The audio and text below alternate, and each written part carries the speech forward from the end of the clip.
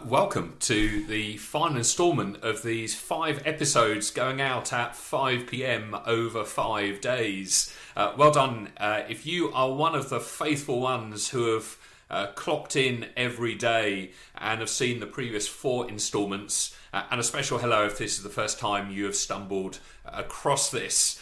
Just to recap, over the last few days, we've basically been looking at how the current season provides some pretty stunning opportunities for self-reflection, for strengthening our relationships, for sacrificially serving the people around us, and for developing some godly habits in our lives. Today, what I want us to see is that this is also a tremendous opportunity for the church to arise. As I've been at pains to communicate over the last few days, we are at a moment in history that future generations will look back on and study with immense interest. And so I think it's crucially important for us to think seriously about how we want the church to be remembered.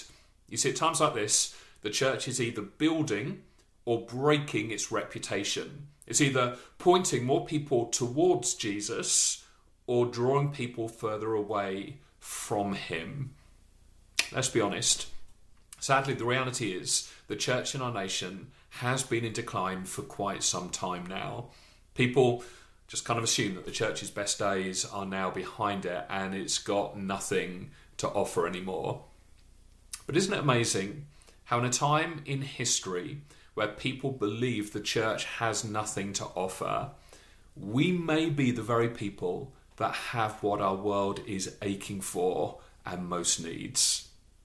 James Burns, in his book about how God renews the world, says that there are times in the church's history where it feels like the tide has gone out. But he adds that every time the wave of spiritual progress recedes, it's simply gathering in power and volume, ready to return and rush further in. It's like if you stand on the beach and the waves have disappeared and all you can see is sand in front of you, you know that there's coming a time where inevitably it's going to come crashing back in again. James Burns concludes by saying, God has set a limit on the defection of his church. When the night is at its darkest, the dawn is on the way. And I honestly believe we are at that moment right now. Present crisis we're facing is also a tremendous opportunity for the church.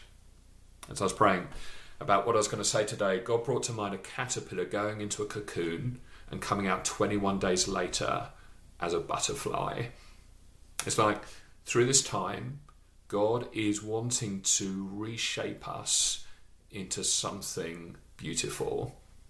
And then I just stumbled across this incredible story of a plague hitting the German town of Glauca back in 1682 and wiping out 2/3 of the population. Whole fabric of society ripped apart. Poverty followed in the footsteps of the disease. But in the wake of this disaster, a remarkable rebuilding occurred. Within just a few years, a whole series of institutions were launched. Schools, orphanages, bookshops, museums, a chemical laboratory, a hospital, bakeries, farms, various other social enterprises. And right at the very forefront of this social reconstruction was a man called August Hermann Frank. Moved by the plight of his broken community, he set about leading the rebuilding of his town. Backstory was that Frank's life had been deeply impacted through meeting with a small group of believers in his church during the plague. He described how, before joining the group, my theology I set in my head and not in my heart. It was much more a dead science than a living belief. But through this time of awful adversity, it's as though he woke up spiritually and ended up not only leading the renewal of his town, but also inspiring many of the key leaders of the revivals that would spread across the world in the following centuries. Now look, I really don't want to be glib about the pain that Frank experienced as people he knew, friends, family, suffered dreadfully. I certainly don't want to sound a triumphalistic note when many of us are about to experience some incredibly painful and harrowing times of our own. But I do want to encourage you that something of beauty can arise out of this. If we embrace all of the opportunities that are available to us as we're hidden away in our cocoons right now, you know what? The church could emerge prepared and renewed, ready to bring hope and healing to our broken city. So I just want to call you to allow God to work on you through this time. Won't you seize hold of all the opportunities there are, opportunities for self-reflection, for strengthening community, for serving others, for developing some of those godly habits, and rise up.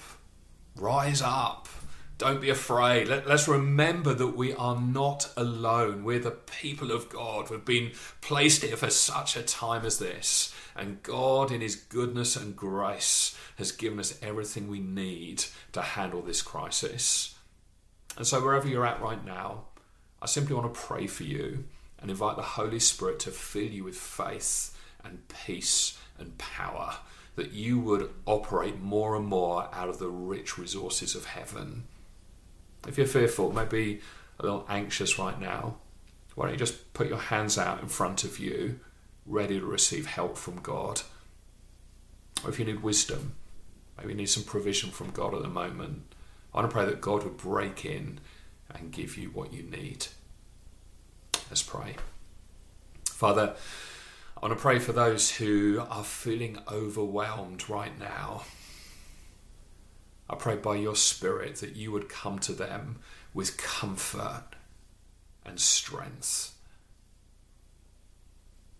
I want to pray for those who are anxious in the midst of the busiest time of their lives, hurrying. I pray for peace in Jesus' name. I pray for those who are fearful for friends, for family, for loved ones, for neighbours, for work colleagues. I want to pray for hope to come now and flood our hearts. Father, would you please keep on working in our lives? Would you keep preparing us for the days, the weeks, the months that lie ahead? Would you equip us through this time to be the people that you're calling us to be? We ask it for your glory and our joy. Amen.